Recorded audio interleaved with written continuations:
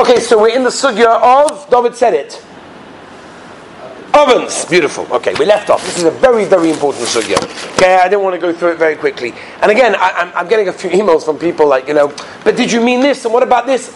We are not learning Basar v'Cholav here, right? Levi Yitzchak will attest. It takes a little bit longer than 4 shiurim to go through Basar v'Cholav, right? I can spend an entire year on this. I'm just giving you what we call the Rashi Prokim. I'm giving you a little bit of the surface just to get you at your appetite. Sometimes you have like you go to one of these fancy restaurants, they give you like a, you know what I'm talking about, but theoretically, if you went to a fancy restaurant, you have like a, you know what I'm talking about? They give you the one that's opening up tonight. Absolutely. We can advertise it. Actually, we could charge it for the advertising. Anyway, so you give you like a little appetizer. What does an appetizer do?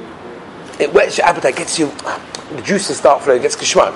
So I'm giving you a little bit of a wet appetite, so you're going to say, we want to learn Basar v'Cholav. That's it, right? I want to know all the answers. I want to know what to do. So I could put in advice like this. When it comes to ovens, okay, as we mentioned last time, Mishnah, Machshirim, a Rosh, a Bach, steam, Zeya, all of these things. Halacha l'maisa. Let's go straight to halacha l'maisa. We'll leave out the lomdus.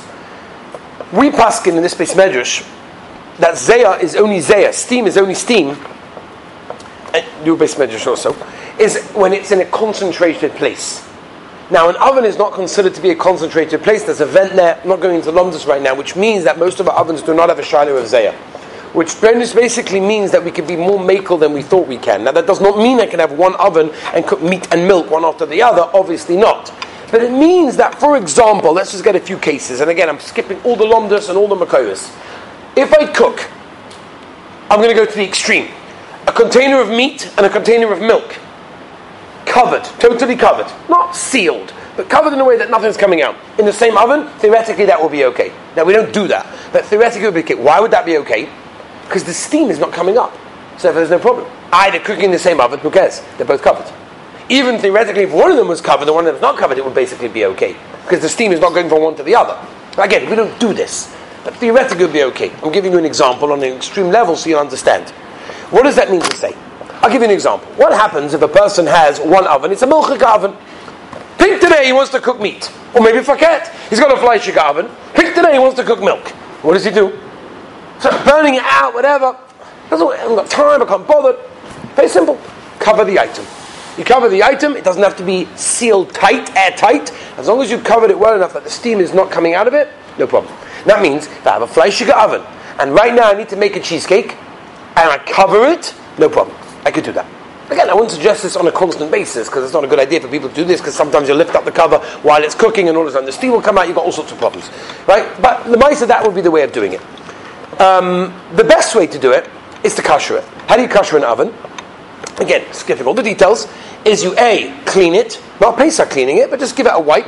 And it always depends on if it's a Bochum's oven, a Bochum's dira, or a house oven. There's a major difference between them, obviously, right?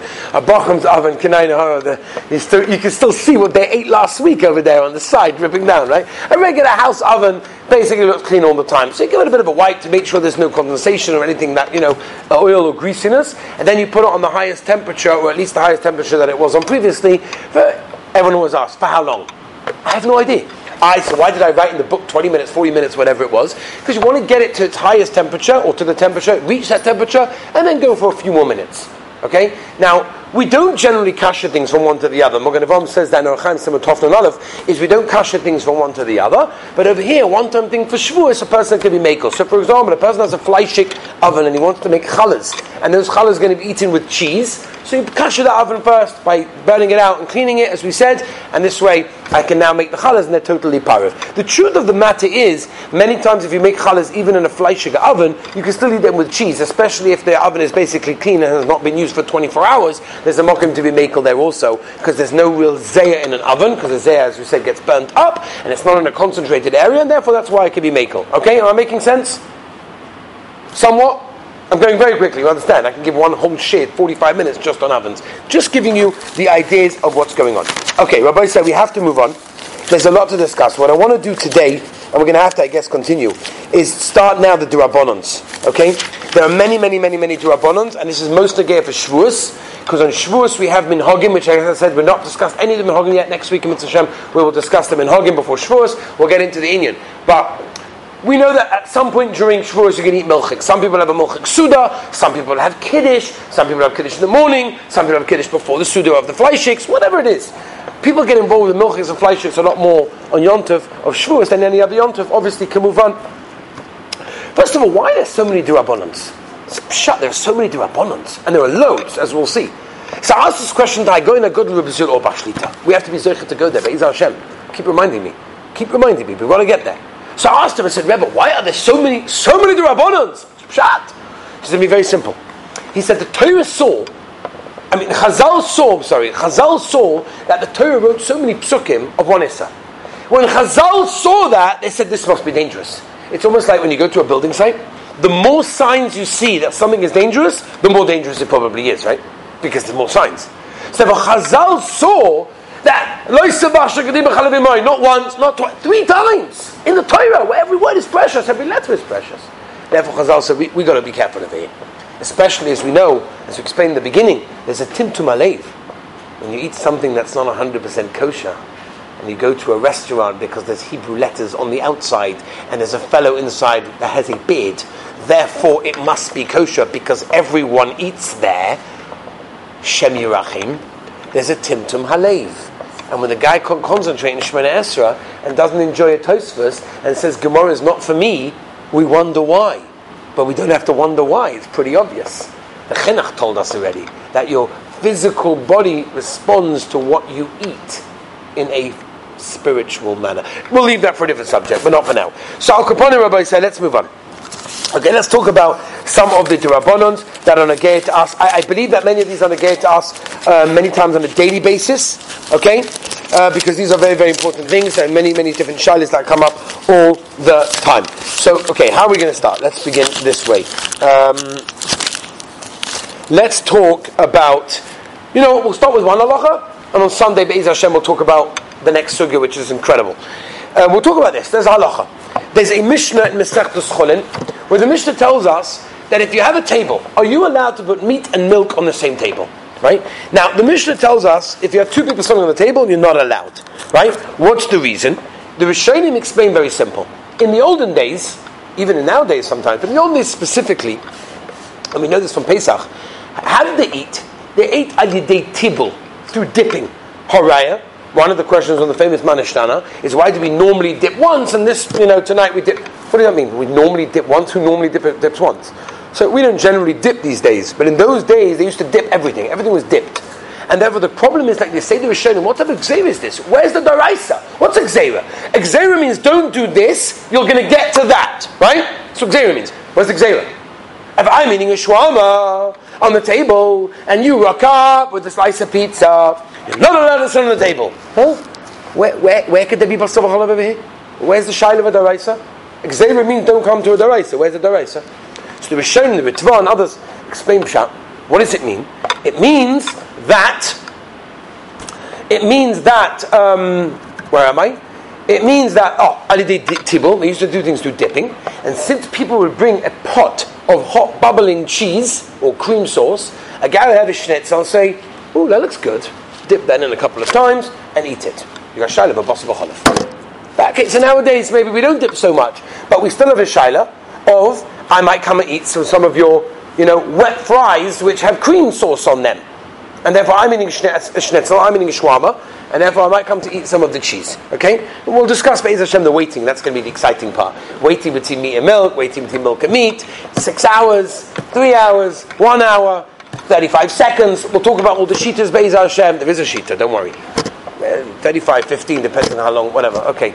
We'll see how long you take to say the words. We'll get to that. And then we'll talk about, obviously, hard cheese. Which hard cheese, if it exists. We'll talk about that also. But that's the idea, which basically means there's a gzeira is an issa for a person if you're eating meat on a table, for a person eating cheese on the same table. Okay? It's very negayah. Guys go out, you go get something, you want a shawarma, he wants a pizza, eat on the same table, you're not allowed. It's an issa d'Rabbanan, you're not allowed. So I pass in the Shulchan Aruch and Yeridei Simon, Peches, very good. Now, therefore, when does the gzeira apply? When does it apply? When does it happen? So the Gemara tells us, which Paskin in Shulchan Aruch, there are a few conditions. Number 1, only a table that you are eating on. A table you're not eating on is fine. So for example, if you went shopping, and you went to buy chicken, meat, cottage cheese and yogurts, so you can come to the kitchen counter and start emptying the bag. You're putting meat and cheese on the same counter. It's not a problem. Why? Because no one's eating on the table. Only a table that people are eating from, then we are worried. That's number one. Another thing, as well, the Shach brings us down to cotton base and Peches, that only in a situation where both of them are kosher. If one of them is treif, there's no issa. So, for example, if you're sitting in the airport and the guy next to you is having a McDonald's cheeseburger, there's no issa. Even if I'm eating cheese, well, he's also eating cheese theoretically. But let's say it would just be, I don't know, KFC. He's eating a piece of chicken, whatever it is, one of those fat, big buckets. As a bucket like this, he sits down to be kovei suda, right? With a zach, right? He's sitting next to you, and you got your little, white bread. Maybe whole wheat if you're whole meat if you're feeling like very healthy, and you got your cheese sandwich over there, and he's sitting next to you like almost like a meat milk. What's going on over there? The answer is I'm not going to eat from his thing, and there's no problem. And the third thing is only if you know him. If you don't know him, if he's not your friend, you're not going to come to eat from him. Therefore, there is no problem whatsoever in that case. I was by Reb Chaim Kanievsky one time, and I asked Rebbe, I have a shaila. What happens if you have two brochim sitting on a bench? They went to the park to eat. This guy's eating a shawarma. This guy's eating a slice of pizza. Right? There's no table. They're sitting on the same bench. Muta or asa? No, or zoilim taina. Sometimes I'll put it down on the bench. Okay, so if you're using it as a table, we're not talking about. I'm holding it. Everyone's holding it. There's no space on the bench. What? And Muta, why? Oh, when you're sitting on the table, you are? It's a dinner for table. You're holding it the whole time. Holding it the whole time? You're not going to talk to me.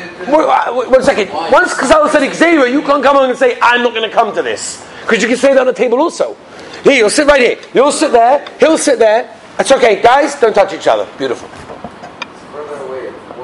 So Chaykas get on to be poshet. There's no table. Chazal made Xavier with a shulchan. As I state Mishnah. Chulin, Kuf Zayin. There's no shulchan. There's no table. You can't back up your Xavier's. Finished. End. Boom. Mutter. Next. Next Rabbi say that Kiva Eger comes along with the Kabbalah Gazach. Kiva Eger says, you guys thought you got away today without doing Ian Abyssal. Kiva Eger, no? Kiva Eger comes along and says, what about a Shema? What if you have a Shema? You ask someone to remind you. They also remind you. So the Kiva Eger writes that it's not going to help you because the Shema has to be constantly looking the whole time.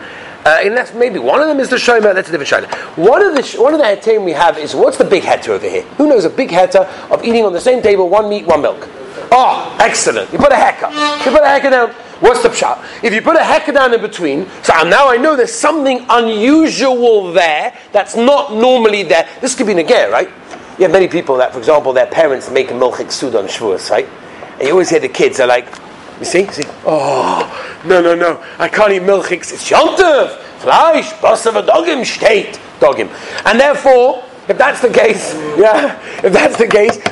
ich like Fleisch, wie ist the Fleisch? So, okay, good mother, a good Jewish mother, will say, Yankala, no problem. I'll make you some Fleisch. I'll make you Fleisch. It won't even be chewy, it will be gewaltig. Okay? And you will sit on your section of the table, while the rest of the family will have their cheese blintzes. You will be eating your steak. Okay? Now the problem is you've got to have a heka. What's the yisod of the heka? The heka shows that one is not going to come from the other. So what is the heka? Anything we'll take questions maybe afterwards because I want to get through the inyonim. Number one, anything that's not normally there. I asked of Sheinberg Zatzal. We went down to a shiva, we asked him a shaila. Are you allowed to use a sefer as a heka? So he said to me, I understand. Which table doesn't have a sefer on it? Like, it's anyway got a sefer on it, so like it's not unusual. Okay, you like that one? I wrote to Reb Chaim Kanievsky the same shaila. So he wrote me back, I have that at home. He wrote me back saying, it's a bezoin to Kisvei Kodesh. To use a sefer for your own personal usage to do something. So I asked Reb Chaim, is it a bezoin? If I would do that, he said, no, forget it. I'm using it for mitzvah, I'm using it as a heka, it's kavaldik, it's beautiful, and therefore, there's no problem with that whatsoever, as a heka. I'll give you another example. What about something that no one's going to come to drink from? Okay? I'll give you an example. I love doing this, by the way. I don't know why. Maybe I'm a dafkanik. I never figured it out yet. You know, I have people over there. Something's like brisker bochum. It's the best. And then you take the baby bottle with real milk inside it. Yeah? Real chalavi milk inside it. And I will put it down on the table. And you'll hear all of a sudden but they're all embarrassed to say something because they don't really know if it's mutter or asa, right? They just assume that it's asa, right? No, how many of them opened up a shulchan aruch and every day assume a peiches? You know what I mean? Al kaponim. So I say it's mutter. Why is it mutter? I asked this after the Shuf Sheinberg just to make sure, but I found out who's going to eat from that.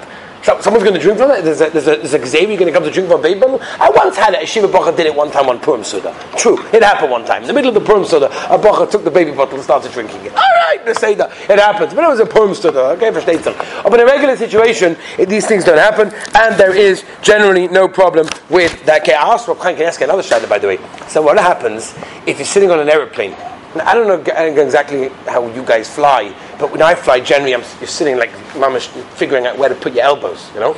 So sitting at Zoi, again, that's how I fly, whatever. You put your elbows at Zoi. The guy next to you is having a cheese sandwich. You're eating your fleischige, gewaldige, beautiful plain meal. Beautiful. They're tucking away over there with the Chinese chicken, whatever they're giving, and he's eating a cheese sandwich, right? Is that mutter or not? It's mutter? Separate tables. Separate tables. Even though I'm mamish, you can mamish. I don't know him. Right? No, you don't know the guy next to you, sitting next to you. No, you have to get to know. You can be makar of him. You could tell him. You get all sorts of stories come out from the airplane. We know already, right? Can't just ignore the guy. Okay. Anyway.